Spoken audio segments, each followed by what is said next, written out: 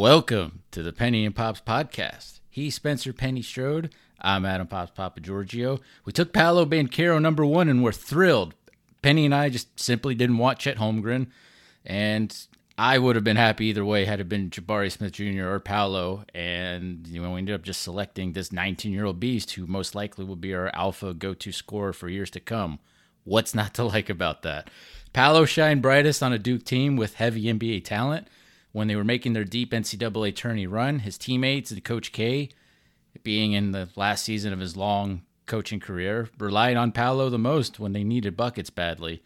Paolo is really mobile for someone 7 feet tall in shoes and, reportedly 250 pounds. I think he's lighter than 250, but he's still very quick and mobile. And he has an elite Paul Porter name. It's going to be fun hearing Paul Porter playing around with Paolo Banchero. We traded our 35th pick to the Lakers for cash and a 2028 second rounder, which, anyone that listens to us or sees my tweets knows that actually was not a surprise. But we did pick at 32 another 19-year-old freshman in Michigan's Caleb Houston, who just really interests me as a 6'8 guy who showed way more ability playing for Canada than he did for Juwan Howard's Michigan Wolverines. Does that sound familiar? It could be Franz Wagner-esque, maybe. So we have these new additions. We potentially have our next star on a Dwight, Shaq, or Penny level. So now what? Free agency starts this week. Player option deadlines are June 29th, I think. June 30th at 6 p.m. is when free agency starts. Will Weltham mostly keep quiet, or will they try to build this team into a contender for a playoff spot now? Hopefully the latter. Do not rest on your laurels, Jeff and John. Let's go. Hardaway, straight down the lane, the power jam. Point guard on a 7'6" guy. Here's Lewis turning and he shoots. Yes! With 4 and 1/10 seconds. Here's Turkoglu for the win. Over! That's a winner for the Magic. Tito Turkoglu. Hardaway racing the clock and he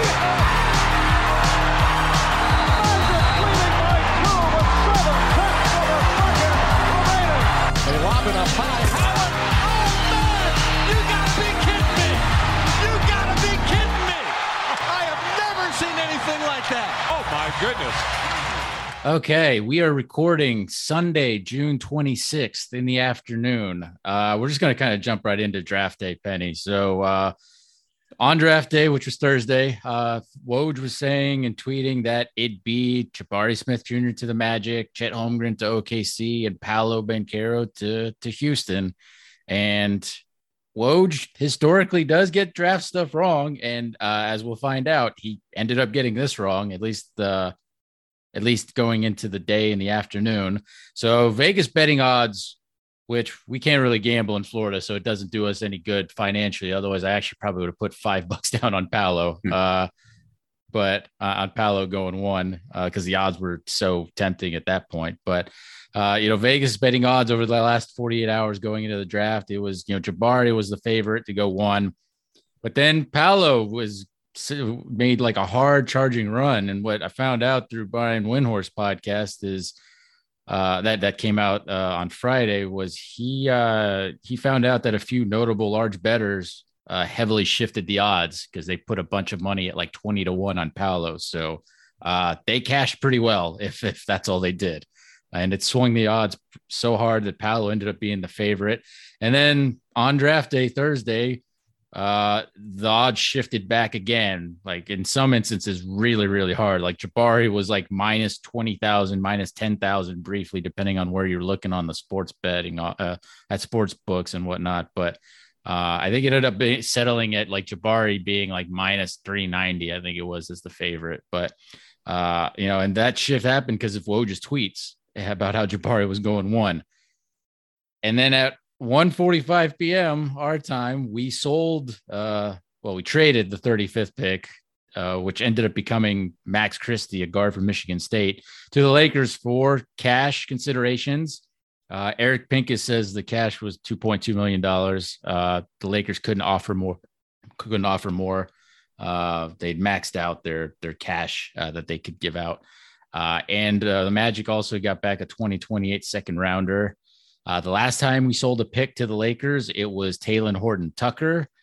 Penny, what'd you think of, I guess maybe the betting odds swinging on number one pick and also this trade, which I think I predicted on the last pod that we were going to sell this at least one pick to an LA team, and that came to fruition.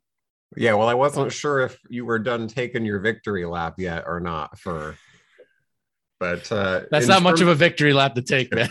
Like we give up these picks often. Like 3 of the last 4 years now, the Magic have sold a second rounder to an LA team, and that's only because we didn't have a second round pick in 2020. And I think I can't remember if it was 6-Man Show or if the Orlando Magic HQ guys said it, but 6 of the 8, 6 of our last 8 second round picks we've traded away or sold. Like it's Well, a win's a win, and I'll have to celebrate your win there. And in terms of the betting odds, I think the biggest thing, and obviously it's been much dissected all day leading up to the draft, all day during the draft, and even post-draft, but there was so much subterfuge and smoke screening and cards being played close to the vest by the Magic front office. But obviously the decision makers come to a decision at some point. They do their best to not let that get out, but clearly there's a couple of sharps in the betting world that have a line into the Magic front office. So kind of makes you wonder who the source might be. I would put my money on Pete D'Alessandro, but that's just that's with outsourcing. I'm just bullshitting. I'm sure Pete didn't say anything, but unless he did, he might. Unless he did, then we know you're the rat. I'm kidding. Good use on subterfuge. When Weltman used it, I couldn't recall the last time I'd heard it. It must have been in like a war movie the last time I heard the term subterfuge. Do you recall the last time you used that word, Penny? I've never said it one time in my life prior to this podcast episode. So it's a good word. Between subterfuge coming from Weltman and then dichotomy coming from Devin Kennedy, we're going to get smarter as the years go along, I think. Now I will say, I'll ask this question because this has been going around. Obviously we've seen it on Twitter primarily, but in a lot of places that the Magic have now, by the way they handled their pre-draft and draft process, that they have now angered and upset not only the players, but the players' representatives and everyone associated with Jabari and Paolo, and probably even throw Chet into the mix too. Do you buy any of that? No, not at all. Maybe Jabari Smith Jr., because Jabari Smith Jr. genuinely looked pissed as Paolo got picked first, and even when he was going up third, he was not happy. Either that he didn't go first or that the Magic didn't trade for him. He was not happy. But from Paolo, who is represented by Mike Miller, who, unless Mike Miller is looking for some 19-year-old revenge from when we traded him to Memphis, I don't think he's going to be mad, especially like when we won the draft lottery. Mike Miller, there's that quick video clip where Mike Miller told Mosey, like, hey, I got a guy for you at number 1. And I don't think he was lying. So, and then for Chet, I don't think Chet coming to the Magic was ever really that in play compared to, I really think it was between Jabari and Paolo. I know some draft guys were like, oh, it's between, Jabari and Chet. Well, clearly they were wrong on that. So yeah, continue. Well, when you look at the Jabari reaction, to me, I think that's more a very confident, self-confident competitor being motivated or angry that, he believed he was the best player in the draft and he didn't get taken number 1 overall. And then just to circle back to the equity that we should have with Mike Miller, we let him bring a pet monkey into the practice facility for years. So I feel like he owes us a little bit of goodwill still, even though we traded him to Memphis. I don't even know if that thing was up on, if we even checked if that monkey was up on its shots either. So that could have been bad. But yeah, Mike likes us. But all indications are, Mike likes Orlando, and he's had that close friendship with Tracy McGrady, who does have a role with the Magic. I don't think he would be in a position where he'd want to screw us. I just don't think he'd want to do that, especially when he's got RJ Hampton on the Magic, who he's going to try and get RJ Hampton to get more minutes at a minimum, if not even maybe push for a starting shooting guard role, if depending on how the offseason goes. That's my viewpoint, nobody else's. But, Mike Miller is pretty new to the agency game, and we have two of his clients. So that's going to be a tight bond going forward. All right. So talking about how our draft day experience or draft night experience, I guess, I was in the mood for crepes, and the crepe place at 55 West was closed. Unfortunately, I didn't realize they closed at 5:30. I think we showed up at like 5:45. So my bad on that. So we went across the street to Cucina, the pizza bar. And because we were trying to get somewhere at 6:30, we were really quick and didn't even bother getting a pizza. We went with appetizers, and the appetizers were really good at Cucina. I would recommend it. Go back. A lot of Magic fans in there too were in there, and good start, I think. So, and then it probably should have been a good omen of what was to come when we ran into David Steele in the Geico parking garage stairwell. I should have asked David what he thought was going to happen, but he probably would have just told me like he didn't know or something, or played a poker hand. But we sat on the side of the arena, so we weren't in like the main sections. We sat in section 102, which worked out pretty well because we got to see most of the building react to everything that was going on in there. The Amway Center lower bowl was basically full. Like there had to be well over 10,000 people in the building, which is a huge crowd. Turnout. I mean, would you say, Penny, was it like double last year's crowd? I would say we were sitting more like half court sideline last year. So I would say maybe double, right? For sure the entire lower level was at capacity.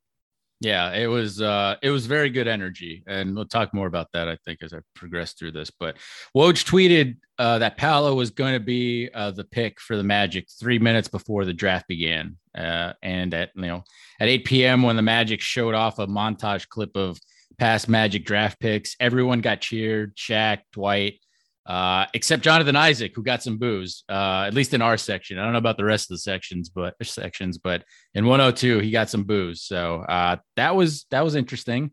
There were lots of fans in there with Auburn gear, a lot of Auburn Tiger alum, I guess, that are here in Orlando, which I forget about that. And of course, Chumo Kiki's an Auburn Tiger as well. So we're going to get more of their fans, we're not going to get more of their fans because Jabari wasn't the pick, obviously, but Jabari did seem to be the crowd favorite.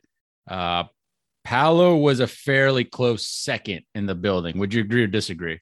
I agree with that completely. Because, then there were a few Duke fans in there as well. I don't know if they're Magic fans too, but Chet either got no reaction or even some boos when he was on the video board. So he was a hard third out of the three options for us. I thought the reaction to when Paolo was actually picked first, the crowd reaction was just very genuine and natural. And just, there was like a bit of a, oh, and then it's just like, a lot of cheers, and the crowd reacted really well in the building. I took a video of it. I posted on Twitter and YouTube. It translates fairly well, not perfectly, but it was a very good reaction in person.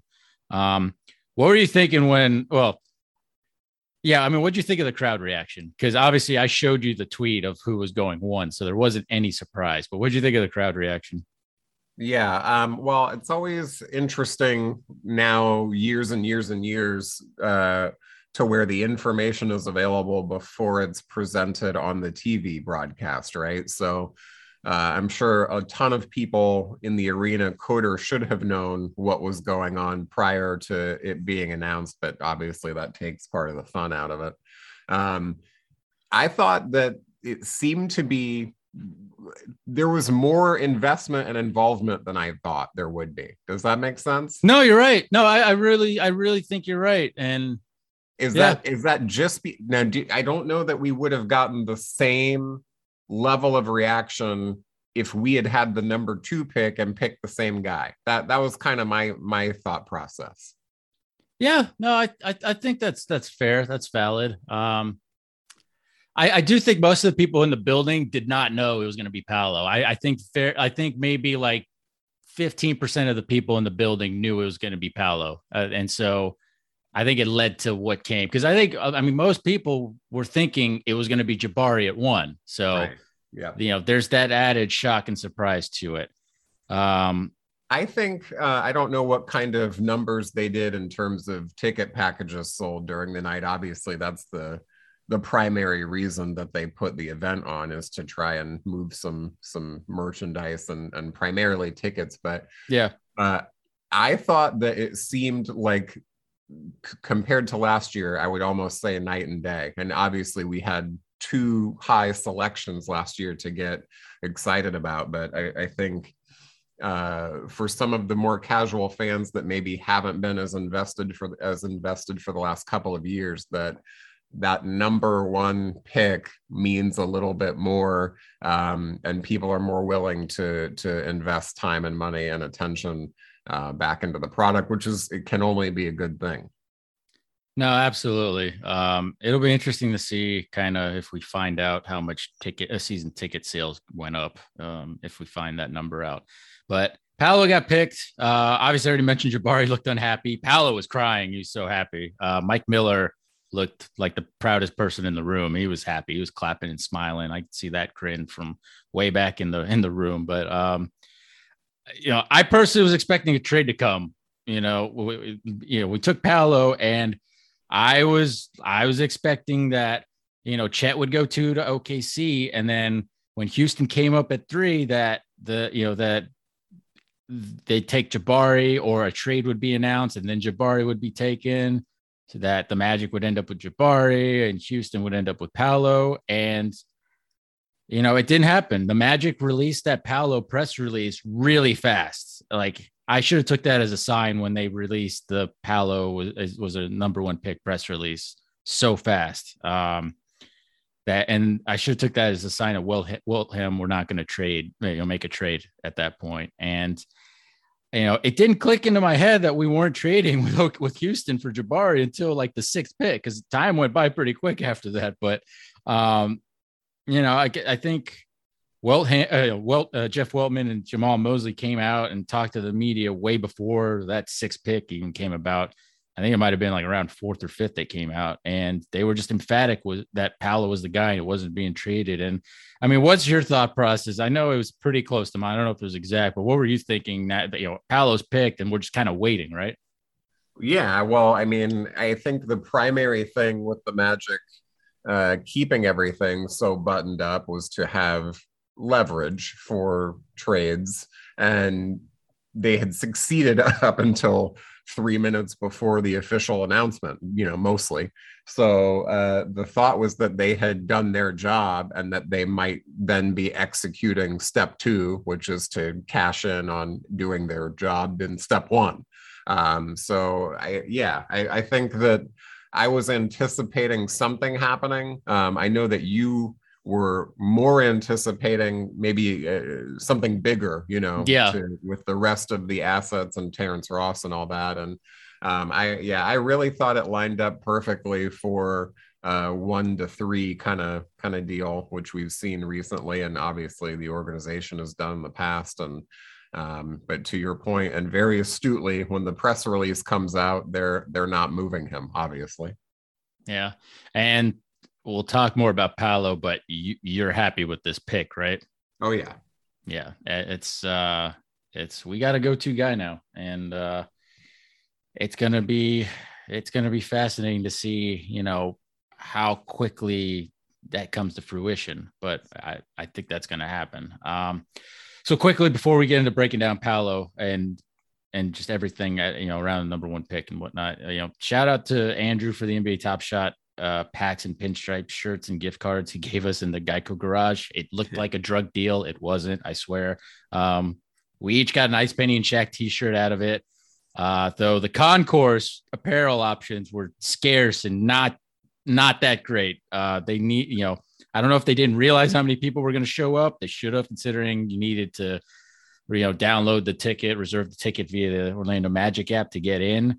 But I want to be fair to the team. We were not able to access the big Magic team shop, like front entrance to the Amway Center. Right. But on the concourse, the terrace level there were only 2 team shops open during the entirety of the event. One of them basically half children's sizes, right? And youth apparel. So your options are limited there, and then you find stuff you like, but only one shirt size on the whole rack. So that was disappointing, especially for some of the homage t-shirts that are really cool. I know one was like a pretty cool Penny shirt that we had interest in, but couldn't make a purchase on. Yeah. I think they left some money on the table. I'll leave it at that. And then after the number 1 pick, I think it might've been right after the second, Chet got picked. They did that 4-shot $50,000 challenge, which we both tried to, signed up for, and we're hoping we'd luckily get picked. Didn't happen, but not having a rebounder for the 3 people competing in that was total bullshit. When you have 30 seconds to make 4 shots, a layup, a free throw, a 3-pointer, and a half court shot, like you basically have to go perfect. Yeah. You basically, depending on how you shoot it, you basically get 1 miss, because you got to get your own rebound and then traverse all the way back to half court at the end. So you miss a 3-pointer, you're pretty much screwed, or you might have one heave from half court. You got to almost go perfect.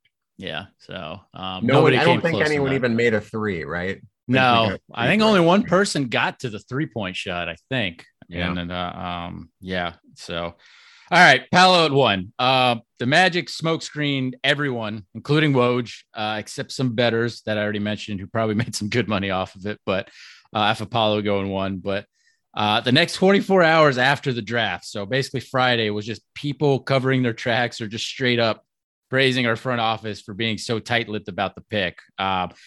People were like, in my 2 decades of covering the draft or the league, like I've never seen a front office organization, this good at keeping a pick away from us, from leaking, basically. So, so there were some people then questioning, like, well, Magic had what first pick? Why were they so deceitful, so quiet, so whatever, dropping smoke screens left and right? Well, part of it, I'm sure, was they were trying to get OKC or Houston to make a trade. That was part of it. But that's just how Wilhelm operate. I mean, they, for better or worse, they make things interesting. I don't think anyone really got hurt out of this except maybe Jabari Smith Jr. And his folks. But I don't know. Any thoughts on that? I don't know how many have you been listening to this? I doubt you've been listening to as many podcasts as I have had over the past 72 hours. But what are any thoughts on what you've been hearing and about some of the stuff being said? Yeah, well, I think just basically staying abreast of the general sentiments. And it's always funny. People they have to praise, because otherwise then their work comes into question, So a lot of track covering and a lot of backhanded praise, I think. But no, I don't think. Look, even Jabari Smith Jr., even if he was potentially misled, he's still walking into a good situation for him, and several $1 million, so he can't be too upset. Yeah, he's going to make like $7.3 million this season. He'll be fine. Paolo is going to be making at around $9 million. So everybody makes money. It's good. The Devin Kennedy, I thought, did really great on the radio coverage with David Steele, Dante Marchitelli, and Jake Chapman on 96.9 The Game. I went back and listened to it. It's like two and a half hours long, but they posted it as a podcast. Dante on that got some good stuff from Weltman, who he interviewed, I guess, a day or 2 prior to the draft. Weltman mentioned he told teams that if they were going to try, if they wanted to try and trade with them for number 1, to connect with him early in the week and not during the draft. Jeff confirmed that they're moving into the new practice facility in July. I would guess that's probably going to be after we get back from Vegas Summer League. Paolo apparently won't be playing for the Italian national team at Eurobasket this summer, so he'll be at Summer League. He'll wait a year for Italian national team duties, it looks like, and just focus on Vegas and Magic stuff. So, it's fine. He's going to be the face of a franchise, and the more acclimated he becomes with it's fine. Paolo is going to be wearing the number 5 jersey, which might be another bad Mo Bamba sign, though the team announced that Mo is going to be taking the number 11 jersey, his high school number, but Bamba is going to be a free agent. So we'll see if that ends up mattering. Jonathan Givony on the Low Post Pod said that Paolo and the Magic met in person at the draft combine for an interview, which is new info if true, because Kobe Price of the Orlando Sentinel did not report that while he was in Chicago at the combine. In the Weltman Jamal Mosley presser right after Paolo was picked, Jeff just out of the gate was explaining how thorough their process was with Paolo, despite him not coming in for an in-person workout, which was, I thought that statement was just very important, how he broke it down. It's a little weird because even Paolo had said that it was quote unquote unfortunate that he couldn't work out. So I wonder if he got sick, caught COVID or something, or maybe they already saw him and this is just another smokescreen. Maybe they saw him in New York a few weeks ago, as that was a rumor, and they just didn't bring him down to Orlando, but they saw him maybe a few weeks ago. Jeff did lay out kind of how the team had multiple touch points, a lot of Zoom calls. He passed kind of all their health and personality standards. They met all those and so on and so forth. So they're happy. Penny, I guess, what's your thoughts on the workout stuff? Not working out a number 1 pick is weird. I'm not concerned. I think we overrate workouts sometimes, as long as you're getting kind of the other info you need. And this isn't weird for the Weltham regime, though. They have a history of not working out guys that they end up picking, and Jalen Suggs is being the most recent example of that. What are your thoughts on that? Yeah, I mean, there's every single part and piece is a component to both the process and the comfort level to make a selection. So obviously, the more you can do, the better you feel about it. But I think it's important to remember, too, that the draft process is a 12-month thing for everybody involved in it. Yes. And even more than that now, longer, right? Years from high school. Yeah, every single prospect, potential prospect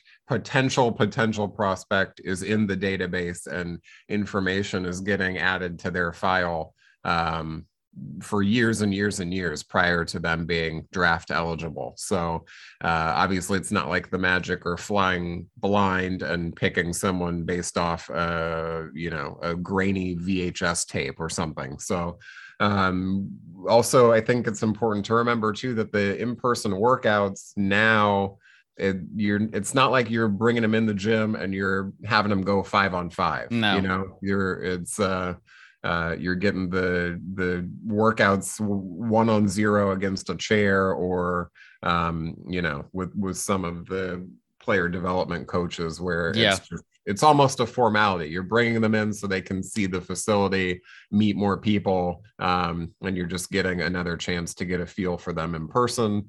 With the way the world has been the last couple of years, I think everybody's gotten very comfortable with Zoom. And obviously, when you're playing at a high profile school like Duke, where they're very familiar with making sure everyone has appropriate access to their prospects. I don't think it's a huge deal. And obviously the front office didn't feel like it was a huge deal because it didn't impact their ultimate decision. Yeah. I mean, Paolo was supposedly going to come the weekend before the draft. Didn't happen, but kind of like you said, how many times did Matt Lloyd and other members of the front office or scouting department watch Paolo in person at Duke games? Probably at least a half dozen times. They might have had a Paolo Banchero file on him since middle school. A lot, they have files on these kids since middle school now, not even high school. But, did Coach K give us like on-campus access to Paolo for practices and other things? Probably likely. It's, Weltman also mentioning how a freshman in a March Madness tournament is really a sophomore, and that kind of him thriving under that, and the fact that it was Coach K's last season at Duke was telling, I thought, in that presser. They saw Paolo rising to the highest occasion. I think that was a big deal and why they went with him instead of Jabari. With Paolo, I'll give you the stats, but in 39 games played, it was at 33 minutes per game, 17.2 points per game, 7.8 rebounds per game, 3.2 assists, 1.1 steals per contest, 48% shooting from the field, 34% from three-point range, as well as 73% at the foul line on 4.8 free throw attempts per game, which that would lead our team if he came with 4.8 free throw attempts per game. Mm-hmm. Cole Anthony led us in free throws last season at 3.9 attempts. I think Paolo will actually get to the line plenty, as he's not afraid of contact. He's got that football background like Fultz, Suggs, probably even like a couple other guys on the team have. David Steele looked up Paolo's last 11 games. So to end this, so the last 11 games of Paolo's college career, when the game pressure and importance had risen at that point, ACC tournament, NCAA tournament, Paolo averaged 19 points per game, 4 assists. I think rebounds were about the same, maybe a little less, but 52% field goal shooting, 45% three-point shooting. He got better at the end, and that's a big deal. I don't know. What are your thoughts on the numbers and him kind of, I guess, rising to the occasion as things kept going? Yeah, well, I would say even the advanced numbers, and probably get into it a little later too, but just in terms of the Magic's decision-making process and ultimately choosing Paolo based on some of those advanced, space creation, shot creation kind of, opportunity advantage plays. So we have not had, obviously, a player like that in a long time. And it's exciting because even though the three is an efficient play, a layup and a free throw are even more efficient. So anything that we can do to create advantage opportunities, get into the paint, get easy buckets at the rim, and get to the line can only do more to make our offense flow better and for the offensive numbers to look better. I mean, it's been a long time since we've had competent offense, even when we were, squeaking into the playoffs a couple of years ago for a couple of seasons. Yeah, I mean, Paolo can do it all, really. He can dribble, he can create, he can get to any spot on the floor. His one-on-one defense is fine. Like, I know Jabari is currently viewed as not being able to dribble. That's a big deal. Jabari is, better and more diverse defender, but I think Paolo's offense and just potential as a whole just outweighs that. Like, I know Jabari shoots threes better, but as we just discussed, Paolo hit 43% from three in his last 11 college games. Paolo is the early odds-on favorite for Rookie of the Year. Do you, do you agree, disagree with that? I mean, he probably would have been the favorite had OKC or Houston gotten him as well. Yeah, I mean, I think that the number one overall pick has to be the front runner for Rookie of the Year, right? I mean, not always, but I mean, I think with such a high scoring profile, I mean, yeah, it would have been weird had he not been. And we'll get into this. Obviously, we have months and months till the season tips off, but I think it's going to be really interesting in terms of who's going to do the bulk of the ball handling with Markelle, Franz, Paolo, whoever the second guard is. There's going to be a lot to figure out, but it's going to be fun, exciting, and hopeful. It's not going to just be, we're not just going to be throwing people out there. It's going to be for a purpose, and the development is going to be really fun because somebody's going to have to take it. And it looks like it could be, based on, everything we've seen, that it could be Paolo. Pace, space, pass. And we actually got some pretty good passers too right now. So, you mentioned the we haven't seen like scoring potential like this in a long time. I think Philip Rossman Reich, our friend, our buddy, who actually saw at Kachino briefly draft night, had the stat where the Magic have not had a 20-point per game non-center scorer in a season since Steve Francis in 2005. So we're due, I think. Were you able to watch ESPN draft coverage after we left the arena, Penny? I'm going to say I watched as much as I could bear. I ended up watching the whole thing. I was up till like the end, which was, I think, 1:30, I think, something like that. Maybe I went longer, but I thought the ESPN draft coverage was horrendous. It was atrocious. It was bad enough that they compared parts of Paolo's game to Michael Beasley and Ben Simmons. Neither of those guys are as big as Paolo. And I know Beasley was probably like 6'8", 6'9". Ben Simmons is like 6'10", but like Paolo and Shoes is 7 foot, but like it's different body types. Like they're not as beefy as in a good way as Paolo. And I just thought it was lazy comparisons. And I thought Kendrick Perkins was just the worst. Plus ESPN not having an actual draft analyst were just huge glaring weaknesses to the broadcast. Woj tweeting out picks was one thing, because I'm a Twitter addict, but it's bad TV when he says a kid who is sitting in the green room is going somewhere before he's even made aware of it by his agent or teams. Like Woj he doesn't need to be on TV. I don't care how much you're paying him, and I'm sure maybe Woj demands that he's on TV. So that's probably a factor in it. But if he wants to have a pissing contest online, just keep it online. Not everyone is on Twitter like me. Paolo was crying tears of joy when he went 1. So maybe he really genuinely didn't know we were picking him until 1 minute before Silver announced it. Had he been paying attention to what Woj was saying or tweeting, that could have lessened the moment. It doesn't look like it did. But what'd you think of the ESPN draft coverage? And I know ABC had their own draft coverage, which I didn't pay attention to. People didn't like that one either. Yeah, I did not catch any of that except for some replays that they used on Sports Center the next day. I really don't like they're doing that with the NFL draft now too, where ABC becomes like the stories, personal stories get highlighted, and then ESPN is the more sport oriented analysis. I guess honestly, I wouldn't have an issue with that if the ESPN broadcast had an actual draft guy. And right. I actually want some criticism. Like I want like a Bill Simmons guy shitting on a pick. I do.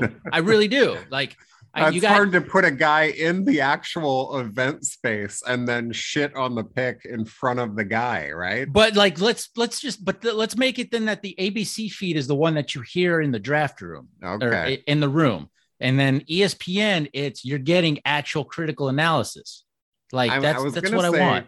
I was going to say, to be fair to ESPN, they did lose a very important, draft analyst right before the draft to go work for the Portland.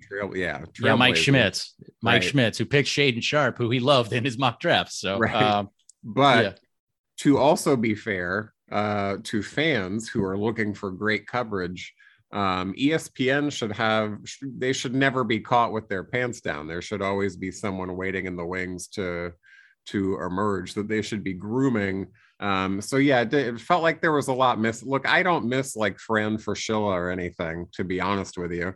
But there should be more expert analysis and opinion available, and not Kendrick Perkins getting into lip bouts with everybody.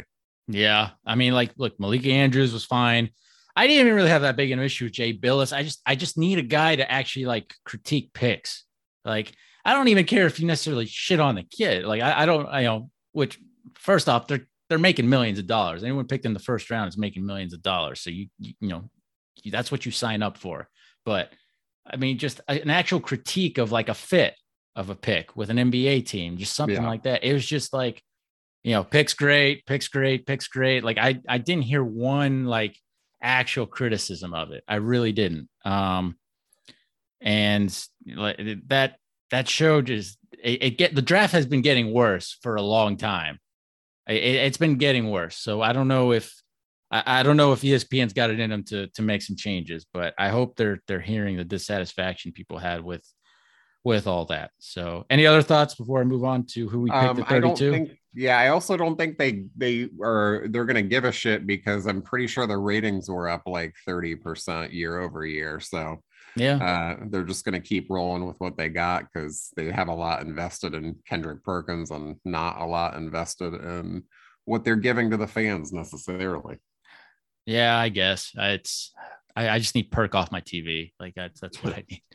But all right, so pick 32, the Magic took Caleb Houston, who's 6'8" freshman from Michigan. He's a Mississauga, Canada man, like Andrew Nicholson. There you go. There's 30, so in 34 games in Michigan while wearing number 22, which is Franz Wagner's Magic number. Franz wore 21 at Michigan, and he took 22 with the Magic because Mo Wagner wears 21 for the Magic, I guess. But Caleb Houston will be wearing number 2 for the Magic. He averaged at Michigan 10 points, 4 rebounds, 1.4 assists per game. He shot 38% from the field, but 36% from 3-point range. So he was mostly a 3-and-D guy, shot 78% from the free throw line. The mistake I made with Franz Wagner last year was I was only focusing on his Michigan highlights. It's a really good lesson learned. With Caleb Houston, it'd be a similar mistake if you only looked at his Wolverine highlights, where, I don't know, Juwan Howard maybe limits these guys sometimes to the benefit of, I guess, maybe the Magic. Who knows what Houston becomes. But Houston for Canada, where they won the under-19 World Cup bronze last summer, which winning a medal for Canada on any level is a big deal for them, because it's just huge, because usually, the US and even a few other countries get favored in these tournaments, like Serbia, Lithuania, Greece, etc. But he was arguably their best player. Caleb handled the ball a lot for Canada. I could see him playing some point guard at Summer League. I can definitely see it. He averaged a Canada best 17 points per game in that under-19 tournament, which ranked 4th among all players as well. He shot 35.5% from the field, only 19% from 3. Part of that was he went 0 for 8 from 3 against Serbia in the bronze medal game, so that didn't help his averages. He shot 85% from the free throw line, 6 boards, 2.4 assists, 2.3 steals in about 32 minutes per game. He scored 25 points in a close loss to the U.S., which is not a small thing at all. And Caleb, I don't know. Did you listen to the Friday press conference? I'm gonna level with you. I wanted to, and I turned it on, and there were some audio issues, and it did not grip me. I felt like we'd kind of heard everything already in advance. Okay, be honest with me. Did it sound like, from whatever you heard, I don't know if you heard Caleb Houston talk, but I thought Caleb Houston kind of sounded like Jay-Z a bit at the press conference. I did not get that. I'll have to listen again. Okay. Maybe my ears are going to hell. I don't know, but that's what I got. It's not a bad thing. It's just very unique. I was like, this guy's from Mississauga, Canada, right? Like, where? Anyway, so he's a Montverde Academy kid. He's already familiar with Central Florida. He was Florida's Gatorade Player of the Year, McDonald's All-American. So we're keeping up with this Weltham draft tradition of drafting high school blue chippers. He's definitely known for shooting at Michigan. We'll look back on guys picked behind him, like Koloko and Arkansas' Jalen Williams. But I actually think this is a good pick now that I looked at, especially the Canada stuff. And we'll see at Summer League. Any thoughts on 32? Did you have your eyes set on anybody else? I never have my eyes set on anyone, strictly because, first of all, this regime, as you noted, gets rid of second round picks at the drop of a hat. And then also there's just no point in prognosticating or hoping when you're 32, 35 players down the draft board. But it is interesting to note that, the profile of his game is so different in international play as opposed to collegiate ball. I think that the strengths that we drafted him for are ones that are most translatable into the NBA.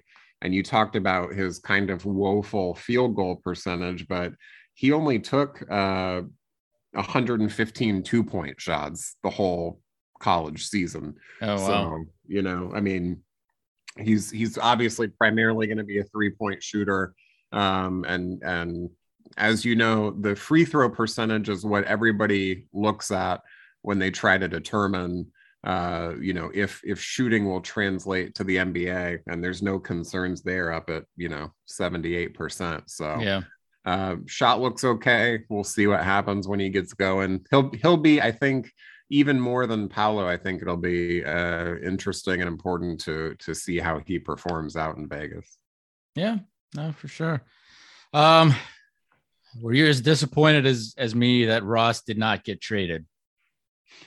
I'm ready for him to go. I don't care when it happens. And I'm going to say this, if it's okay, if I'm allowed to speak on the podcast. Of course. Of course, man. Why would I not allow you? Everyone's going, Terrence Ross deserves to be on a contender and he deserves to go play for a championship. Oh, that pisses me off too. I don't think he deserves anything other than to continue getting his guaranteed NBA paycheck, but he has not, in my opinion. Look, has he been a solid player? Yes. Has he presumably been a solid person? Absolutely. Has he been one of the best Magic men of all time in terms of impact or importance, or gone above and beyond? I say no. And no, he deserves to go somewhere where we get an equitable return, and that's it. Yeah, I would have done the Ross in 32 to Philly for an injured Danny Green and pick 23. Unfortunately, Philly realized Anthony Melton is way better than Terrence Ross and went with Memphis instead. If Terrence doesn't get dealt during the summer, I don't think we'll even get 2 second-round picks for him. And I don't want him on this roster come training camp. Other guys have earned more minutes and touches in my eyes. And, you know, the reason why he's been backtracking on his comments is because I think either the team told him or his agent told him that, hey, because you shot like 29% from 3 last season, like no one is really too excited to get you right now. So, it's, you know, and he, you know, the big thing with him is he's going to make $11.5 million next season as an expiring contract. And that's almost more appealing than even his ability to shoot, which I do think he can bring a playoff team some very good shooting off a bench. Like if you leave him open, like he's going to probably drain close to 40 or above 40% from 3, but it's not something that he was doing with the Magic. Like putting 20, you know, the first playoff year aside, it's been a downward slide with T Ross performance wise. And, you know, we'll see with that. So I'll leave it at that. But I appreciate you pointing out what either other people or other podcasts have said as far as like T Ross deserves to be on a contender. That's crap. I'm sorry. He has not put in my eyes, he hasn't put in what he could have put in the past. Look, and we seasons. Don't, and very briefly too, we don't know exactly the injury situation. What's he's had back shots, injured, and what's tanking. You know, tanking. But his value is certainly not at an all-time high. No. All right. Some good news, I would say. The Magic are bringing back radio broadcasts of games, so there's going to be no more TV simulcast. Jake Chapman's going to be the 96.9 the game play-by-play guy for calls. So it's very cool for him. I do feel sad still that we got rid of Dennis Newman during the pandemic. And I'll leave it at that. I don't know if you got any thoughts on that, but this is going to turn into a rant for me here in a second. Well, I'll get in before that. I like Jake Chapman. I listen occasionally to the Mostly Magic podcast that he puts out, and I think that he's a pretty solid guy overall. And years and years and years ago, we see Dennis Newman from time to time at visiting arenas when he does the concourse walk at halftime and occasionally at home arenas over the years, and nothing but the best there. And one time I saw him renting a movie at a Blockbuster. So I feel bad for Dennis Newman, and certainly I miss hearing Dennis on the call on the radio. But it is nice to have an actual dedicated radio broadcast back, because the TV simulcast is certainly not the same thing. No, and that's nothing against, you know, David or Jeff. Like it's completely different calling a TV game as opposed to radio. You got to bring more details to it, and when it's a TV broadcast, they're obviously going to put TV first. So with Dennis, I'll be quick with Dennis because him and I talked a lot, actually, either usually it'd be, if not before Magic games when I was covering the team, it'd be actually during like halftime when he'd come down during the break or whatever. And I'd see him maybe like a couple dozen times during a season, for Magic games in between that break. And just a really good guy. And I miss hearing his voice. I really do. All right, rant time. And I will tell you now, Penny, this is going to be a long one probably. So I will I will try and get you involved in this, but also feel free to jump in or feel free to just mute and like go for a walk. That's fine either way. But, I'm going to apologize to anyone I ever offend ever when I open my mouth to stuff. Genuinely, I'll buy a drink or something to make up for it. But I'm never shy to chat, especially when it comes to the Magic. I'm a 34-year-old Greek guy, born and raised in Orlando with a lot of perspective and opinions. This Magic this Magic franchise is old as us. Like, I was born in 88 and this franchise is old as us. You're a little younger than me. You're, same thing. So, and I don't know why I'm going to be inspired by this, but I finished rewatching The Wire, which I know you watched it, I think a year or two ago, but The Wire, probably the most brilliant TV series ever. And even watching it now, I can say with full confidence that it's just a brilliant, brilliant show. And I'm just feeling inspired by that last season 5 with the Baltimore Sun newspaper storylines. But I thought the Friday afternoon press conference, the one that you're talking about with the audio issues and stuff with Paolo, Caleb Houston, Weltman, Mosley, was very poor. And maybe everyone was tired. Maybe people are, low on sleep, or they weren't maybe prepared to handle some of Weltman's responses, because Weltman's response style, it's not as outgoing as, say, John Hammond's, for better or worse. But this has been kind of an ongoing negative trend where I noticed Philip Rossman Reich and Jamie Say had some very solid questions, but there were some very uninspired questions asked during that 20 plus minutes overall. And we have the number 1 pick. There was just no energy in that room. Again, maybe you could chalk it off to people being tired or sleepy. That's, sure. But I mean, I've seen this happen in other situations over the past years. And it's just time now that we have the number 1 pick for local TV and media. Just step it up. I know media organizations are not paying and giving benefits out like they used to, but locally, we just have to do better. Like, tanking should be ending now. If we're not competing for the play-in at a minimum, like we're on the up, basically. Phil is not traditional media. He does a great job with Orlando Magic Daily, but he can only do so much. The professionally paid folks need to show up. Dan Savage and Josh Cohen, they work for the Magic. They work for the team. They can only go so far when asking certain questions, or else their hands get slapped. John Denton was in the same situation when he worked for the team. That's just how it works when you're the team's reporter. Kobe Price has a long way to go. Good luck to him. I wish him just genuinely good luck with the Orlando Sentinel. There's just a big hole to fill with guys like Denton, and especially just Josh Robbins not being there. Hell, from a Sentinel perspective, I still miss Tim Povtak, but I'm not doing that anymore. We're not doing that anymore. I'm not trying to play journalist. I'm good with this pod. Penny, you and I have been podcasting since what, 2010, 2011? You remember the year? If Google didn't screw us out of our advertisement money, we might have had enough money to end up becoming the Basketball Jones. I created this current podcast show late in my blogging life. It was sometime in 2016. I took a hiatus to focus on my career that I actually get paid for and getting through, the early portions of my MBA program, and then brought back the pod.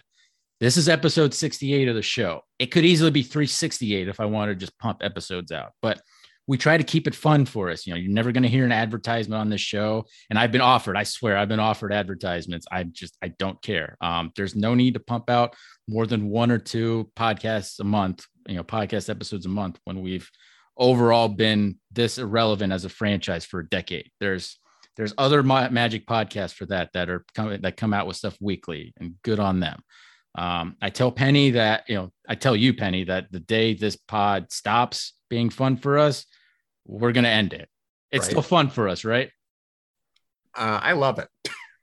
Can you be more enthusiastic? that was like I was holding a gun to your head.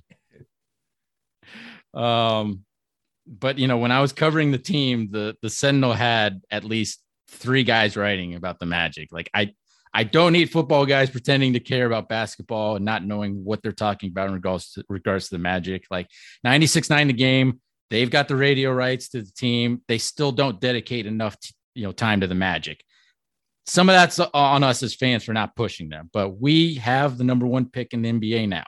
So fuck football. This is bigger. Like globally, it's bigger.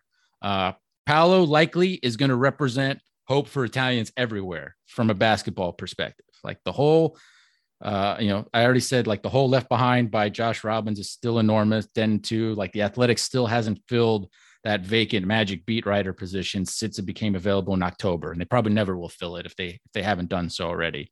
From a perspective of the Ringer, I listen to a lot of things on the Ringer.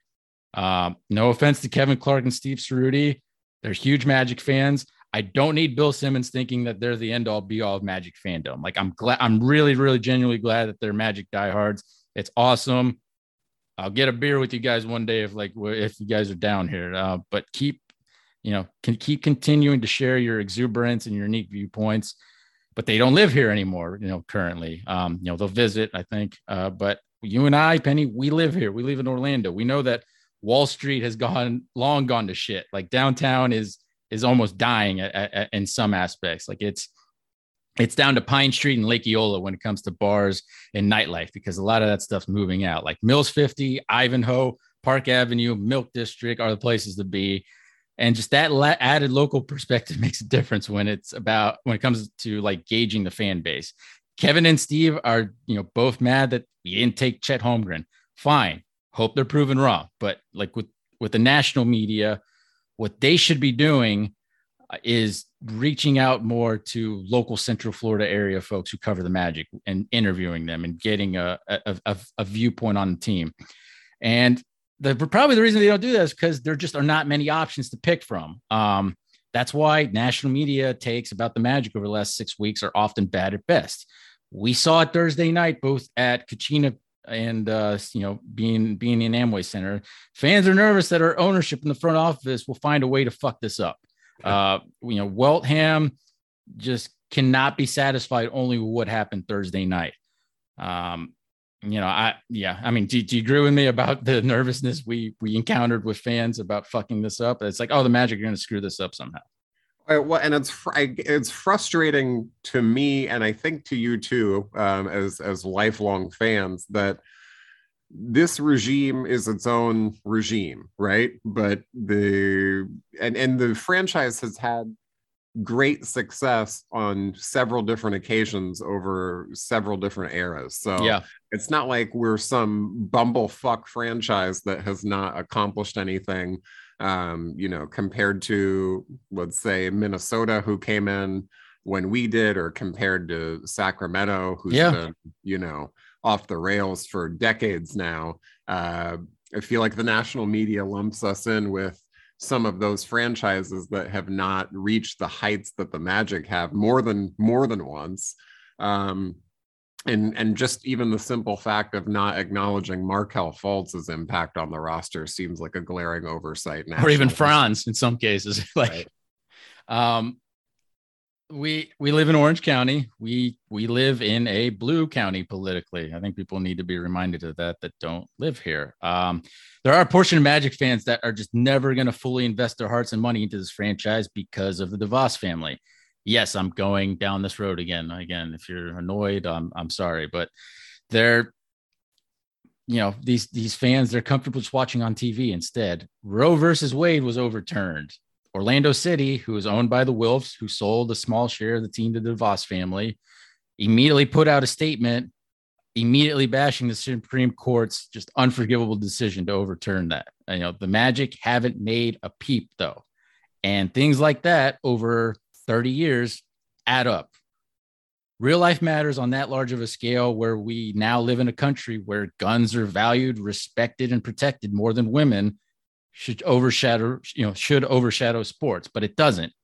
And that's fucked up. That's my viewpoint on that. I'm glad the Magic have built this new athletic training practice facility that's about to open soon. That's a block away from Amway Center.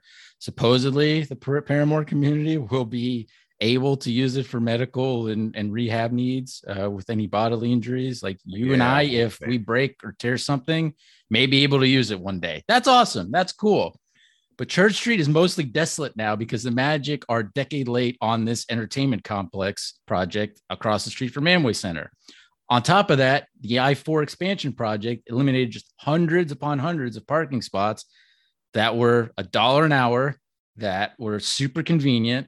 It immediately made accessing Church Street and downtown as a whole more inconvenient and expensive if you're using parking garages instead. If you can't get like a free, meter spot or whatever at night. But all that was supposedly to lead to soccer and basketball fields being built under I-4 for public use. That hasn't happened. It's still dirt under there. There's no fields. There's no courts.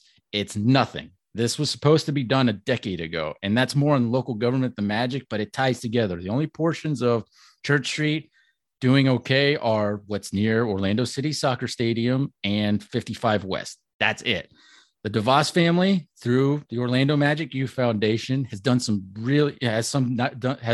nice things locally in their 30 plus years of ownership. I'm not going to deny that. Do I think they could do more? Absolutely. But it gets far outweighed by the money and Republican Party influence they have in this country. The money they've put into certain causes they support has harmed millions, both here locally and around the country. You can't go hands-off caretaker mode with this Magic franchise when you're influencing decisions that are harming your fans. Literally, nuking public education alone is bad enough.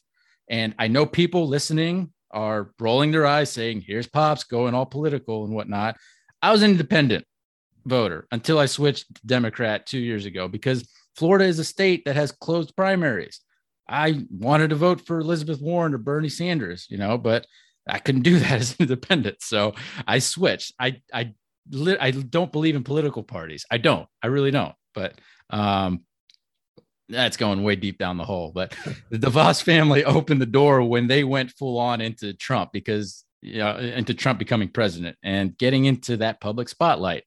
Betsy DeVos has her face and her hands all over in education right now. Still. And then 7-8 years ago, I wouldn't have been this passionate about the DeVos family needing to sell the team. That all changed, since 2016 for me. And they're the reason why some NBA agents steer players away from ever signing with us, or worse, when they become free agents here as Magic players, sending them elsewhere. That's a thing. That's an issue. It's why certain national media members will try their best to avoid covering us. And then when they do, it's not done well. So that, and, maybe we get bundled together with the whole state of Florida anyway, as a whole. But, Orlando should be competing with Miami or Dallas for free agent players. We're a tax-free state. We have great winter weather. We have a competent front office right now. There's just way more to Orlando than theme parks. You and I don't care for theme parks, and our ownership is what holds our potential back. Rich DeVos didn't get booed when we won the Eastern Conference Finals in 2009 at the old arena. That would change today, I think, because of how much more information society has access to. Yeah. If we win the Eastern Conference Finals or the NBA title on our own court and Dan and Dick are accepting the trophy, you'd hear some boos among those cheers. Maybe it'd be noticeable on TV, maybe not. And maybe it's going to take boos for them to actually sell this team finally. But I don't see that happening because they saved so many millions of dollars in tax franchise write-offs annually because this country's tax laws are a joke that I don't know where a money offer would have to begin for them to sell. There's some Magic fans that don't pay attention and literally only focus on the basketball portion of it. That's fine for you, but I don't operate like that. My conscience doesn't handle shit like that. I love this Magic franchise. I don't love ownership.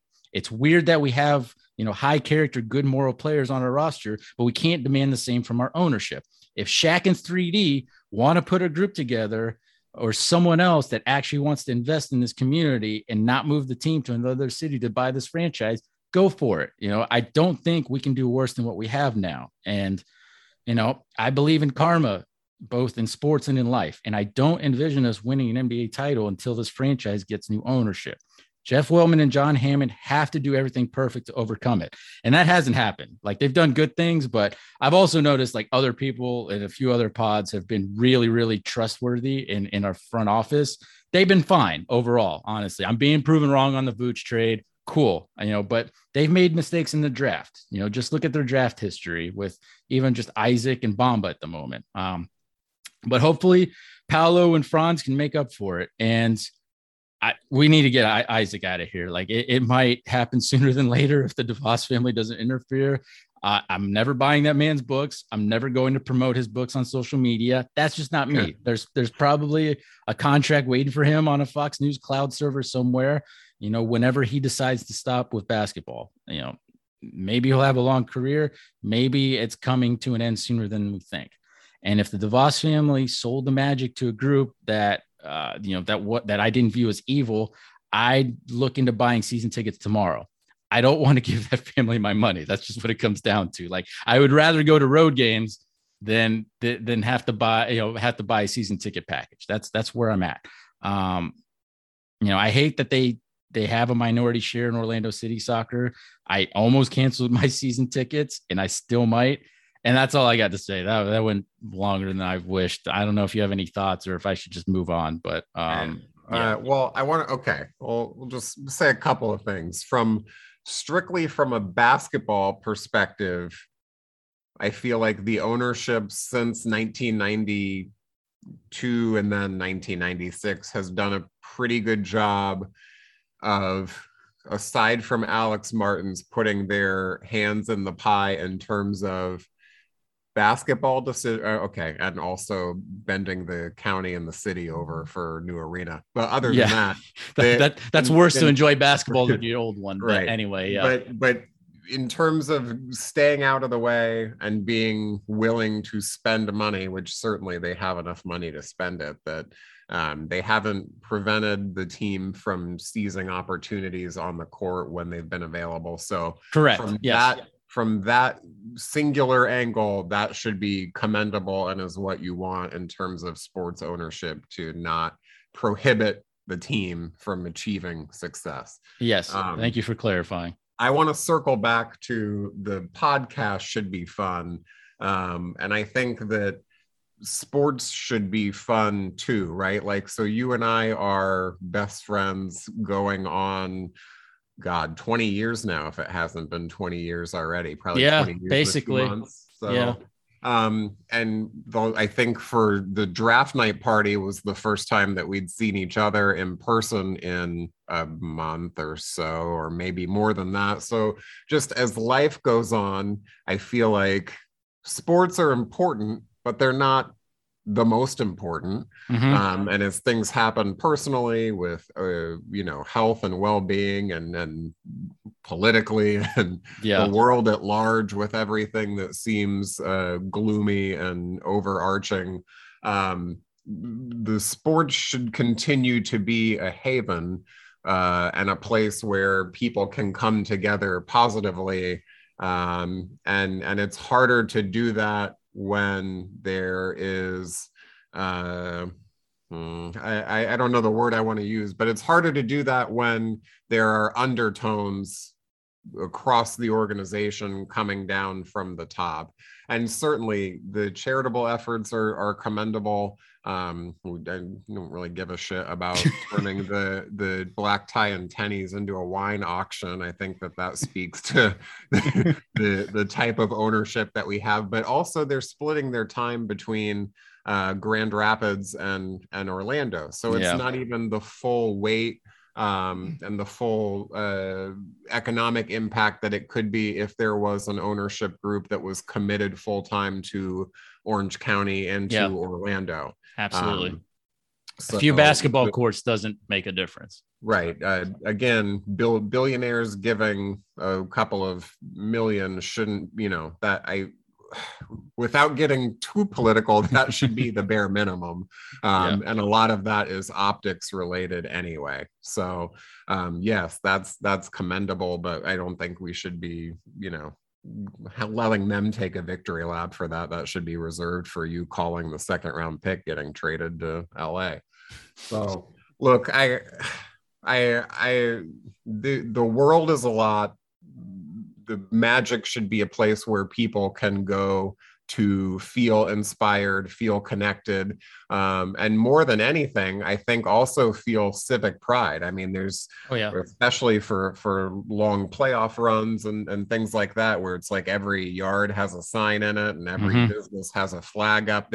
You and I both know that those times are incredibly special, and become touch points in people's lives that are binding and connecting in a way that it's hard to find anywhere else. So it's tough. On a Shaq and 3D note, I would be very hesitant to have them. But that's how I view current ownership. Like, I'm with you. Like, right, I am. Yeah. But I would say that it could be worse from a basketball perspective than it is, and it could certainly be a lot better from a humanitarian perspective than it is. And I think that's probably where I land on that.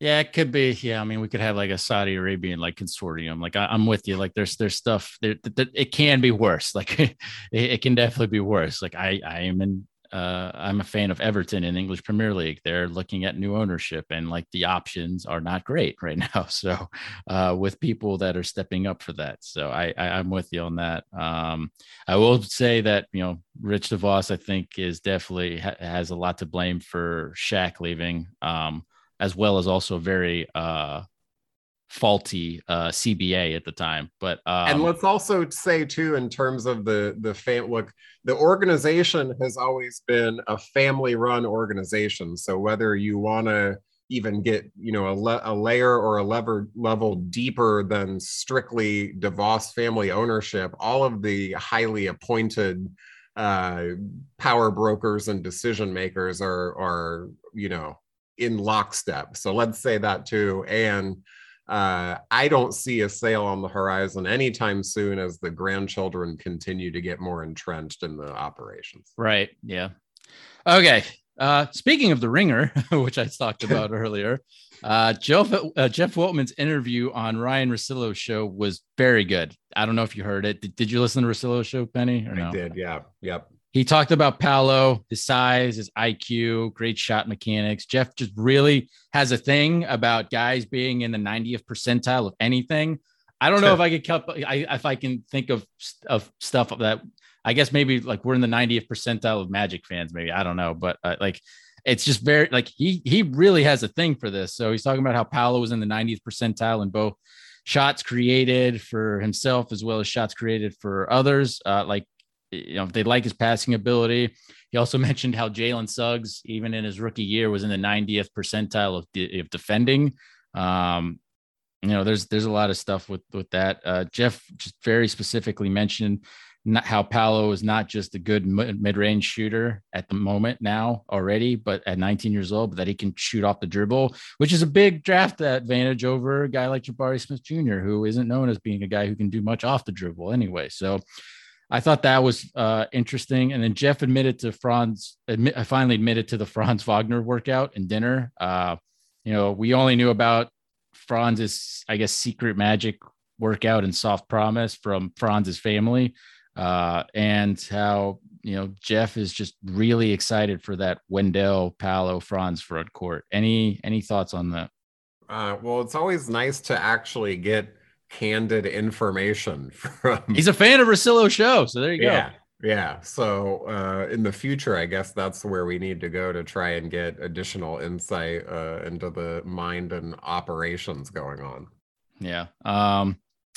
So then we'll talk about how, honestly, for me, it did not click in my mind. It did not kick into my mind that we had not just the number one pick, but we had Paolo until the day after the draft Friday, when I was looking at Paolo was on, I think, on Scott and Pelt's Sports Center segment, and then Paolo was on ABC Good Morning America doing interviews. Like that's stuff that only the number one pick does, basically on that level, and it's great. Like Paolo seems excited. People look at him like he's Shaq or Dwight, for better or worse, and I just hope that he can handle that. I don't know. Any other thoughts of that, or should we just get into free agency stuff finally? Yeah, no indications that he's not gonna, at least ready to attempt to take on the task of being up to those expectations and the spotlight and the pressure. And look, we talked about in the last pod, I think that, the number one pick carries a lot in terms of hopefully more national attention, nationally televised games, etc. You see a Magic player on Good Morning America, that really makes it hit home. All right, free agency talk. Let's do it. So assuming the Magic guarantee Mo Wagner here in the coming days and Devin Kennedy doesn't get waived, I think there's like a partial guarantee, but I mean, I'd be stunned if either Mo Wagner or Devin Kennedy were not on the team. Like they should be on the team. And then you include that Jabari and Paolo and Caleb Houston sign, that we're at 13 guys under contract once that's all done. So that leaves us 2 regular spots open and 2 two-way contracts. So let's talk Magic free agents. Robin Lopez, Penny, think he sticks around, or you think he ends up on like a title contender instead? Yeah, I think it was one and done for Rolo. What do you think? I think if he goes anywhere, it's going to be to Milwaukee. Like they could actually use him. And honestly, I'm at like 30% he stays right now. And it's actually probably higher than what most people think. He's a really good vet to have on this team. He's still 34. I like having at least one guy that's older than me on the team at this point. Cling to it. You got to hold on and cherish it. But I think Rolo's going to end up like $1 or something, which sucks because, I don't know if we'll pay him $5 million again. Oh, actually, no, we would. We'd pay him $5 million for a year, but it's one of those where he's got to want some playing time, or if he doesn't, then be on a championship contender. But maybe he loves Disney so much that he's good with the Magic, or maybe he just wants to do Disneyland and he'll go be a Clipper or a Laker. Who knows? But you want Rolo back though, right? Or you don't care? I don't care either way. What I care about is there has to be more veteran presence. So if you don't bring him back, who do you bring in his place? Basically assuming Terrence Ross gets traded and then there's Gary Harris up in the air, who is going to provide the veteran presence on the roster, and where's it going to come from? What about Michael Carter Williams? Sure. I mean, either he's not seeing. He has the key to the gym. Why. He's got the key to the gym still, I think. So. I mean, that's fine, but he's not gonna. Also, I think Steve Clifford might take him to Charlotte now, but we'll talk about that in a second. Oh. All right, Gary Harris. So I think free agents. Well, actually, yeah, let's do Gary Harris. Free agency timing is everything with Gary. Like, if we don't hear news on him for the first few days, I think it's more likely that we bring him back. Honestly, maybe some people can view it the complete opposite. I do, but that's my viewpoint. How many years? I wouldn't give him more than 2. I do just 1 year, and I'd give him a player option, and I'd front load it so that,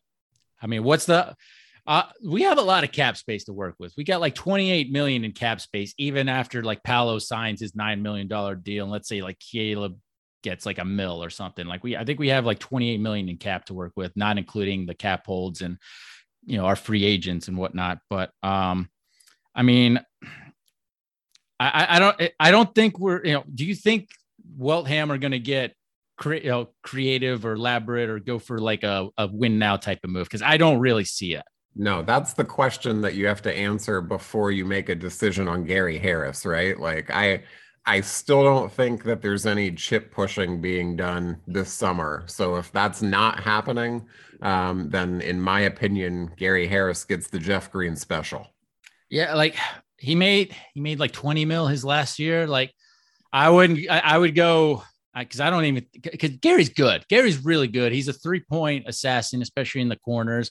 Like the percentages, the numbers all indicate that he's more valuable than, say, like the $5 million tag that John Hollinger incorrectly put on him. Like, Gary's freaking good. He can make a title contender really freaking good because he's a defensive guy that can shoot. Like, that's the name of the game now in these postseasons.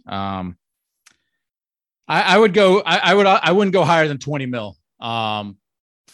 And I'd really like to do a 1-year special, but I mean, from a job security perspective, like if you don't offer Gary multiple years, I imagine he would just go on a title contender for a year. I would front load like 19, 20 mil. And then 1 year at 20 is just as good or even better than 2 years at 8 on a, better team. Well, the mid-level, he'd get at least the mid-level, I think, which is at, I think, 10, 11 million. I think it's pushing 11 million now, the mid-level with the cap and figures. So that's why I say, like, do like a 2-year 38 mil. I mean, would you start him as a shooting guard right now? Or would you rather a guy like Suggs or Cole be the second shooting guard? Because I would be fine starting Gary because I think you need that veteran out there.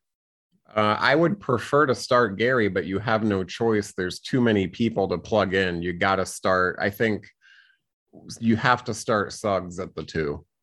Yeah.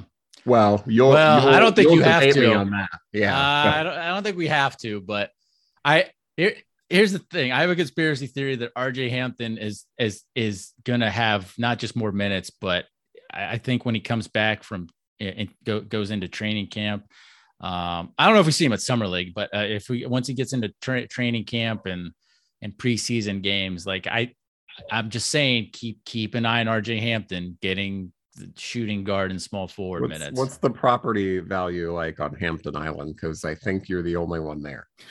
It's overinflated, but I'm writing it out right now. Probably but like he shot over 40% on catch and shoot threes. Like Terrence Ross shot like 30% on catch and shoot threes. Like as long as you don't play RJ Hampton in like a primary ball handling type of role, like he's good. He can defend. He's getting really strong. Like we saw as the season progressed, like how much bigger he was while still maintaining that speed. And he shoots a 3 like Mike Miller. He makes a 3 like Mike Miller, especially when he was winning titles in Miami or whatever. Like RJ Hampton can be really freaking good. And I'm going to slowly open people's eyes, just like I did with how Gary Harris was turning his season around in December. I did the same shit. Okay. I think RJ, like, he's not going to start coming out, to be opening night. Like I'm not that delusional, but to say that he's like a throwaway piece, I don't agree with that. I really don't. I think there's a lot with RJ. Will it into existence? We'll see. I can be persuasive sometimes, once in a blue moon, but so what do you think? You think Gary's sticking around? If I had to guess right now, I'd say yes. Do you? I think I'm saying no. I think Gary ends up going towards a title contender. That's what I think. He's going to do the Otto Porter special where he's going to go win a ring for somebody. Now, as a valuable member of the Orlando Magic fan community, and some might say the mayor of that community. Okay, stop. Come on. Do you believe that Gary Harris has earned the right to go to a title contender and that he deserves it? More than Terrence Ross. Okay. Are you in the same boat? I mean, he played for a title contender and got hurt, and then he did his time dutifully here. And again, should we celebrate him for doing that? Or he's the vet. He's the vet I want. Description. He's the vet I want on this team. I want him here. I really do. Like, I think he was really he's done really good stuff chemistry wise with the guys both on and off the court. Similarly to even Robin Lopez in a way. And do I want to pay $20 million to have that? No, but if you're not doing anything big now, you might as well go this route. But I don't think we bring him back. I think Gary's going to go somewhere else. That's where I'm at with that. Yeah. All right, let's have the Mo Bamba talk. So what's the price tag for you to bring Mo Bamba back? I already said, I think last pod, I wouldn't give him the full mid-level. I think if he wants multiple years, I'm not going above $7 million. That's where I'm at with big men. I don't think Weltham value big men, especially guys who would be playing backup that much. And you're seeing how the league is shifting towards, not paying centers a lot of money. Yeah. I'm extremely low on Mo Bamba, as you know. And really, I mean, there's no better alternative. We're going to have money anyway. I guess whatever a tradable asset is, because at this point you are building for making that home run move, right? I mean, assuming you're not going to be able to acquire a franchise changing or a piece that puts you over the top via free agency, then you need to have at your disposal nice tradable contracts. So whatever that number is, if it's 7, if it's 9, if it's whatever, on a short-term deal, I guess that's what you're trying to accomplish when dealing with Mo Bamba this summer. So is 3 years, $33 million too much for you? Jeez, well, it seems high. That's the mid-level. That's the mid-level. Right? It's inflation. All right, here's the thing. Who would you rather give the mid-level to? Mo Bamba, Nick Claxton, or Thomas Bryant? Ooh. Man. I'd rather give it to Thomas Bryant. That's if I'm having to pay that much, I'm giving it to Thomas Bryant. Huh. I mean, in my head, the first thing I thought easy answer is Nick Claxton, but I think it over. There you go, being persuasive again. So that's where I'm at. Like if I think of those three, I think Mo Bamba, I would rank him third. I would too. And look, I know Mo can he finished the season out well. Like we have to give him that. Like he even hit some clutch shots in some games. Like no denying that. But I don't know. I don't know if we've capped out his consistency, abilities at this point. Maybe there's more to come. I mean, he's still 24. Like he's, sometimes big guys take a long time to get there. I mean, sometimes it takes them till they're like 30 years old for them to get there. But I would rather go another route in that instance. Yeah. But I mean, the Magic, depending on what happens with, say, like an Isaac, like they could probably, Paolo isn't known as a shot blocker. Wendell can block shots, but, not at an elite level like Bamba can. But is that enough to keep him around? I don't think he'll go for the qualifying offer for a year. Like I think he wants multi-year contract. And he'll probably get it from somewhere outside, and then it's up to us if we want to match it. But if it's a mid-level exception type of thing, I'm letting him walk. Any other thoughts on Bamba? I agree with you. And I certainly at the end of the day, we're on the same page that he is not a future foundational piece of the roster. So from a center perspective, so we have Wendell, right? Would you be okay with Mo Wagner being the backup center, or do you think we need to get somebody? Or if Jonathan Isaac is healthy, since he's likely not starting, would Isaac be the backup center? Yeah, I mean, I think that, I don't know about that, but I think that there's enough length and height and versatility that we already have on the roster to shuffle 3, 4, 5 and fill those minutes. So that's the point I want to make is I don't want to be in a situation where we're paying a guy the mid-level when we don't have to. So so you made my point there, I think. All right, Bol. I'm in this situation and viewpoint where why did we waive PJ Dozier at the trade deadline when we acquired him, but then we hold on to Bol the whole rest of the season, knowing that he probably wasn't going to come back and play at all. And then why would we just let him walk now in free agency? David Steele on the radio broadcast at the draft thought that one of Bamba or Bol would be back. Now, I personally don't view that type of correlation. Bol's not a center. He's a perimeter player in my mind. I know on like all the websites, Bol's listed as a center. He's not. He's a perimeter guy. He's a power forward, small forward type of guy. We could probably sign him for the minimum, which I can't recall off the top of my head what it would be, but it would be significantly less than Mo Bamba. What's your Bol feelings? Like, do you think he's coming back based off my thinking, or is he not? Your thinking is sound and reasonable, but that doesn't mean anything. Yeah. So you're right. A lot of my thinking means nothing sometimes. I don't envision him coming back. I think that the Magic they got an extended look during, the rehab and everything else. And I just don't see the availability in terms of minutes or roster space to take on somebody or retain somebody that continues to be a long-term project.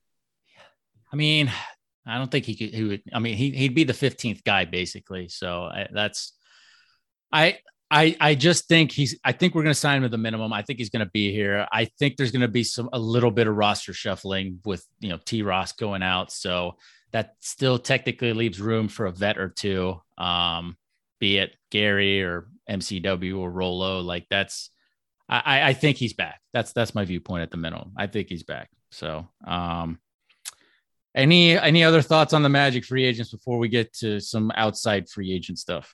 I think I think that what you're looking at is going to be very close to what it's going to be on opening day.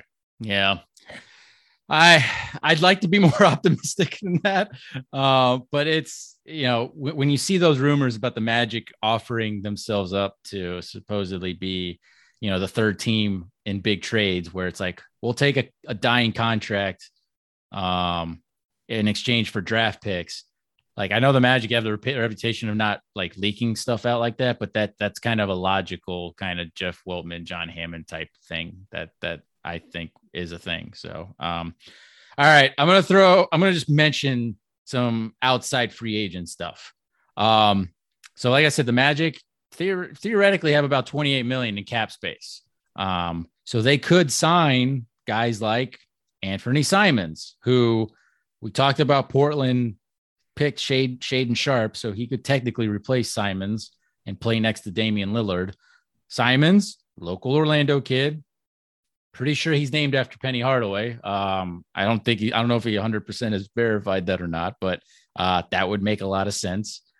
I guess the worry is that if the Magic were to kind of go for it, I don't know if they'd actually be looking for a more established guy than Simons, who is really good.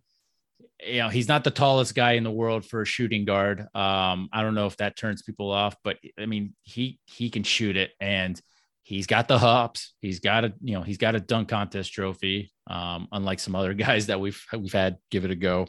But I don't think that Weltham would go for it, but I just want to throw that name out there as a guy that the Magic would look towards. What are your thoughts, I guess, on that? There's intriguing aspects of his game, and he's produced offensively in certain situations. To me, he is not the guy that I would make a move for, and I think defensively, I don't think he fits the profile of what our front office regime is looking for. Some of the advanced numbers are particularly woeful defensively. And it just, in terms of the vision for the team and how it's being constructed, I have a hard time finding the fit there. What about Jalen Brunson, who is 26? Similar height is a concern. With him, I'd rather pay that type of money to a younger guy like Simons. Plus, I think Brunson's either going to end up staying in Dallas or he's going to end up being a New York Knick, where they got his dad to be on the coaching staff. Brunson's really good, but I don't think the guy you want to sign in this situation for that much money is technically going to be the go-to scorer as Paolo kind of gets it going in his rookie year and beyond. Is that kind of the viewpoint here? Yeah, I think so. And Rick Brunson, Jalen's dad, also a former Knick himself. Brunson, to me, I agree with you. The concern is the height. And obviously he performed exceptionally well throughout the playoffs and has been contributing as a key member to Dallas. But Dallas has to make a really difficult decision there too. Is he going to be the number 2 or even number 3 guy paired with Luka to get them over the hump. And if they make the determination that he isn't, then why would the Magic make a determination that he is? I think with Brunson, I have a lot of concerns there, and whoever pays, particularly if he goes to the Knicks, I wouldn't be surprised to see that contract turn into one of the more bloated ones over the course of a couple of years. Yeah, I think with Brunson, I think we finally saw, like, as the playoffs progressed, like kind of the limitations in his game. And like, I mean, it's his height is an issue with, especially when in that deep of a playoff run, like it became an issue. Like it was almost like the Jameer Nelson kind of weakness there, where it's having big guys at each and every position. It's a big deal in this league, in my mind, especially when you looked at like the NBA Finals matchup there. Having advantages on like the wings and stuff is a thing for sure. I'm going to throw this name out there to you. Malik Monk, who was 24, who did not have a good go of it in Charlotte, but had looked good with the Lakers. I would not, this would be like a mid-level type of thing. Like I wouldn't give him more than a mid-level, but would he be a guy that you could see as the starting shooting guard, or is he kind of, is he not up to that level? That's kind of my viewpoint when I throw that name out there. Do you acquire him and potentially like a sign and trade for, getting Ross out the door or something like that? Like, or maybe Mo Bamba, maybe. Yeah. It's hard to, it's again, just my perspective. And look, I we're smart, but I don't know what the fuck I'm talking about. It's hard, again, a 20-something-year-old kid who's not a finished product in any sense, and to bring him in and then promptly put him in front of, other people that you're still trying to develop and also really determine what you actually have. If we were at a different point in this rebuild, then the answer might be different. But to me, I think that's another one where he's a little too far away from being a guy that you tab and go, okay, this is the person that we want to bring in because we know exactly what we're going to get when we have him.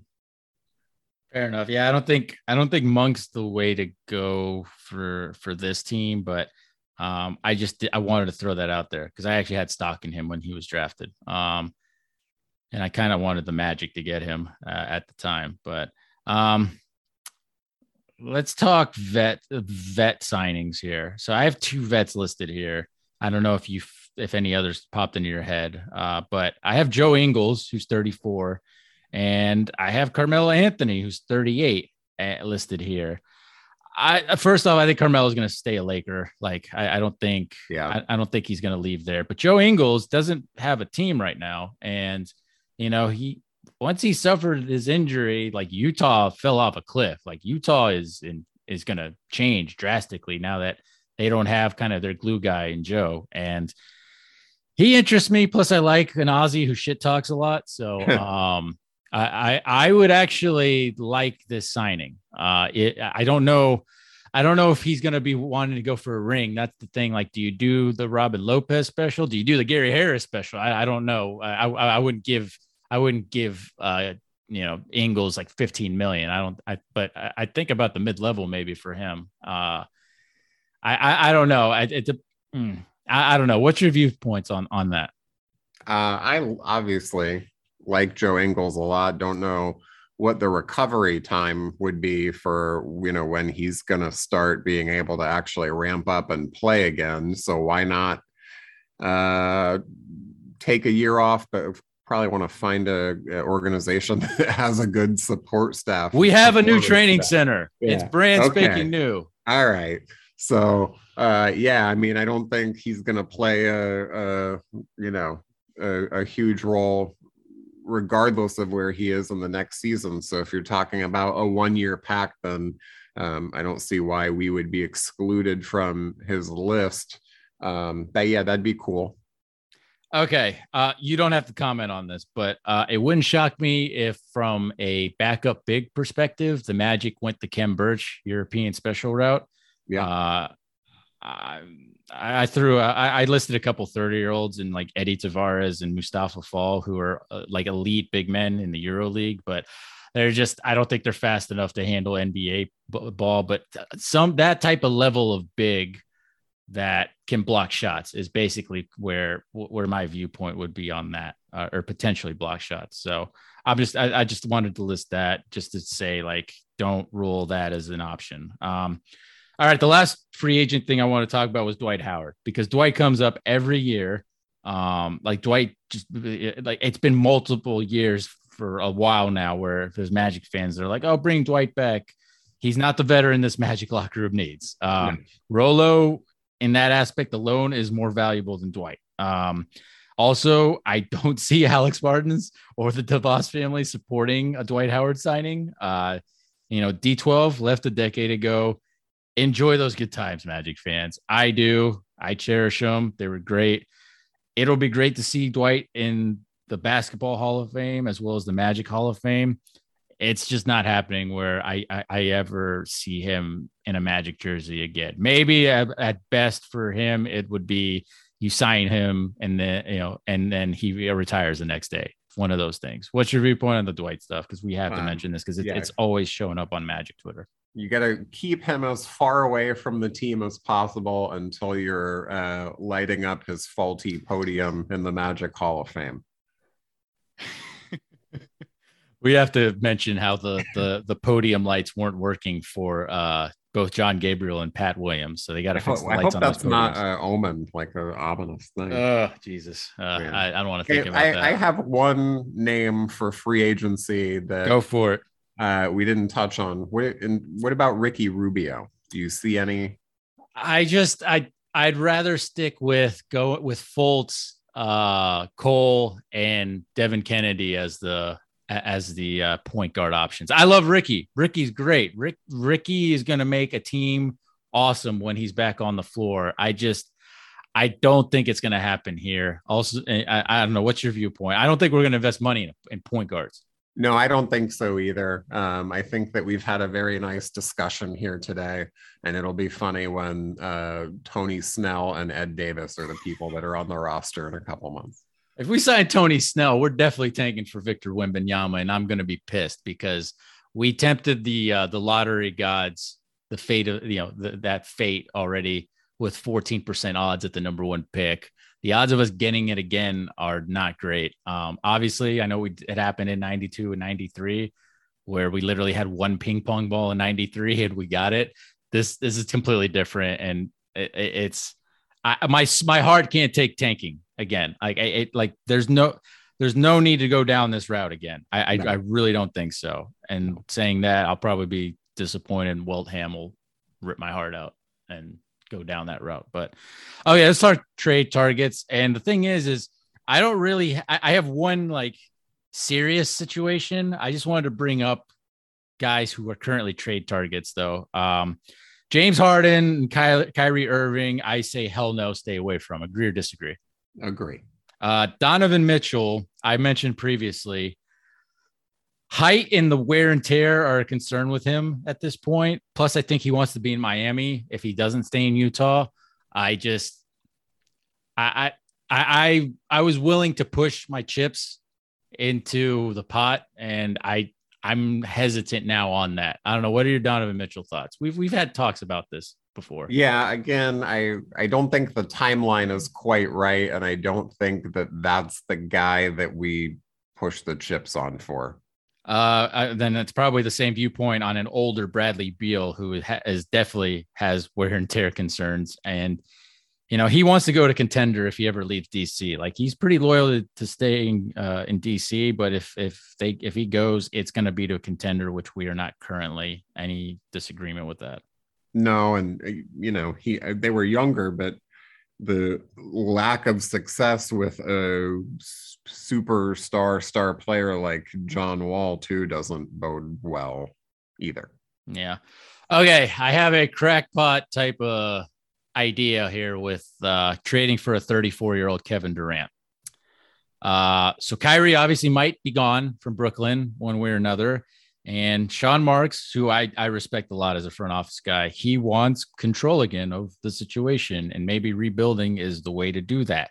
So if Kyrie leaves and Durant doesn't want to follow him, because I don't know why you would, because Kyrie's kind of backstabbed him with some of the stuff that's gone on. Like Durant basically wasted last season because of selfishness of his friend. But, obviously, if we bring Durant over, he would get the keys to run the offense for at least the first year or two and help raise up the value and just raise up the play of our team. But does he want to be in Orlando? Does he want to be, does he care about the DeVos family? I don't know. He loves being in New York. Like everybody knows Kevin Durant loves being in New York. He loves being in a big market. The Magic would have a cap space to do this trade that I'm going to bring up now. But the salary cap figures for the new year that starts later this week, it's going to be the salary cap is $122 million the upcoming season. The Magic, as you said as well, the DeVos family has had no issues with the Magic being over the salary cap, even during these most recent years, as long as they're under the luxury tax line, which will be $149 million this upcoming season. That gives the Magic some room to play around with if they do want to take in, say, bad contract, dying big contracts as a third team in exchange for draft pick capital, stuff like that. But here's my Kevin Durant package. All right. Jonathan Isaac, who New Yorkers may pressure him to get vaccinated or not. If that's an issue, they can just flip him, I guess, again to another team. But if he misses more games due to injury, then next summer he could be waived for just $7 million. Like that's what it comes down to with Isaac. Terrence Ross, who they can also flip Ross if Brooklyn's in a tanking situation, or they can just let Terrence shoot 29% from three. That'll help with tanking. Jalen Suggs is the big player piece. If Brooklyn values him and sees him as the top 5 guy that he was last season, the guy that can be a two-way beast, he's kind of the guy that, along with, say, a guy like Ben Simmons, you can rebuild into an interesting situation.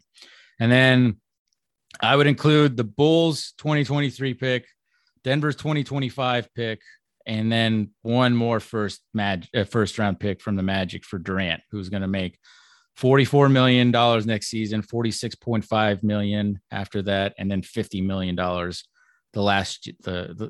are the last 3 years of his contract. So, you'd have about $36 million of money going out, and Kevin Durant's $44 million coming in, which would fit and put us at around, I think I have us at around $103 million, if that's, and not factoring in our own free agents. So we're still like about $19 million on the cap. So on top of that, we could even take on Joe Harris's final 2 years at $18.6 million, and the last year's just under $20 million, and fit that into our cap space by trading them, Mo Bamba, who, I think if he picks up the qualifying offer at $10 million, you can trade him, or you can do like a sign and trade. Maybe they take Bamba at the mid-level exception. So we would have cap to take on Joe Harris's contract in that situation. But I'm not giving up more than that. That's, I'm not giving up more than the Bulls, Nuggets, and one more Magic draft pick plus Isaac, Ross, and Suggs. That's where I'm at with that. The Magic could roll out a lineup of Wendell Carter Jr., Kevin Durant, Paolo Banchero at the 3, Franz Wagner at shooting guard, and Markelle Fultz at point guard. I already said KD could potentially be a great teacher for guys like Paolo, and I genuinely think we would make a top 6 push going if we went this route the upcoming season, assuming Durant played 50, 60 games even. What's your viewpoint on this? And and do you have any other trade ideas in mind? Because that's it. I'm done with the trade stuff. I've been staunchly anti. Well, first of all, I don't think there's realistically a world where Orlando is on Kevin Durant's radar. I've been staunchly opposed to your KD trade ideas simply because of the fact that he will be 34 years old for the upcoming season, and coming off, previous catastrophic injury. So that's an older and more it's a worry. Damaged 34. But if that was what you were giving up to acquire him, not that it's necessarily unfair, but it seems from a Magic perspective, you're not losing anything crazy. Well, that depends on how you view Suggs and Isaac, I guess. But from that perspective, that's a deal that, if it was on the table, would have to be something to seriously be considered.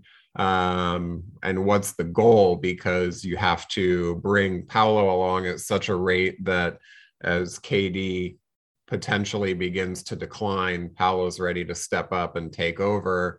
And really, if you have Durant on your roster, you're not just playing top 6, right? You're trying to go top 4, and who knows what vets we could then sign on the cheap as well. That's the other thing. But I mean, like,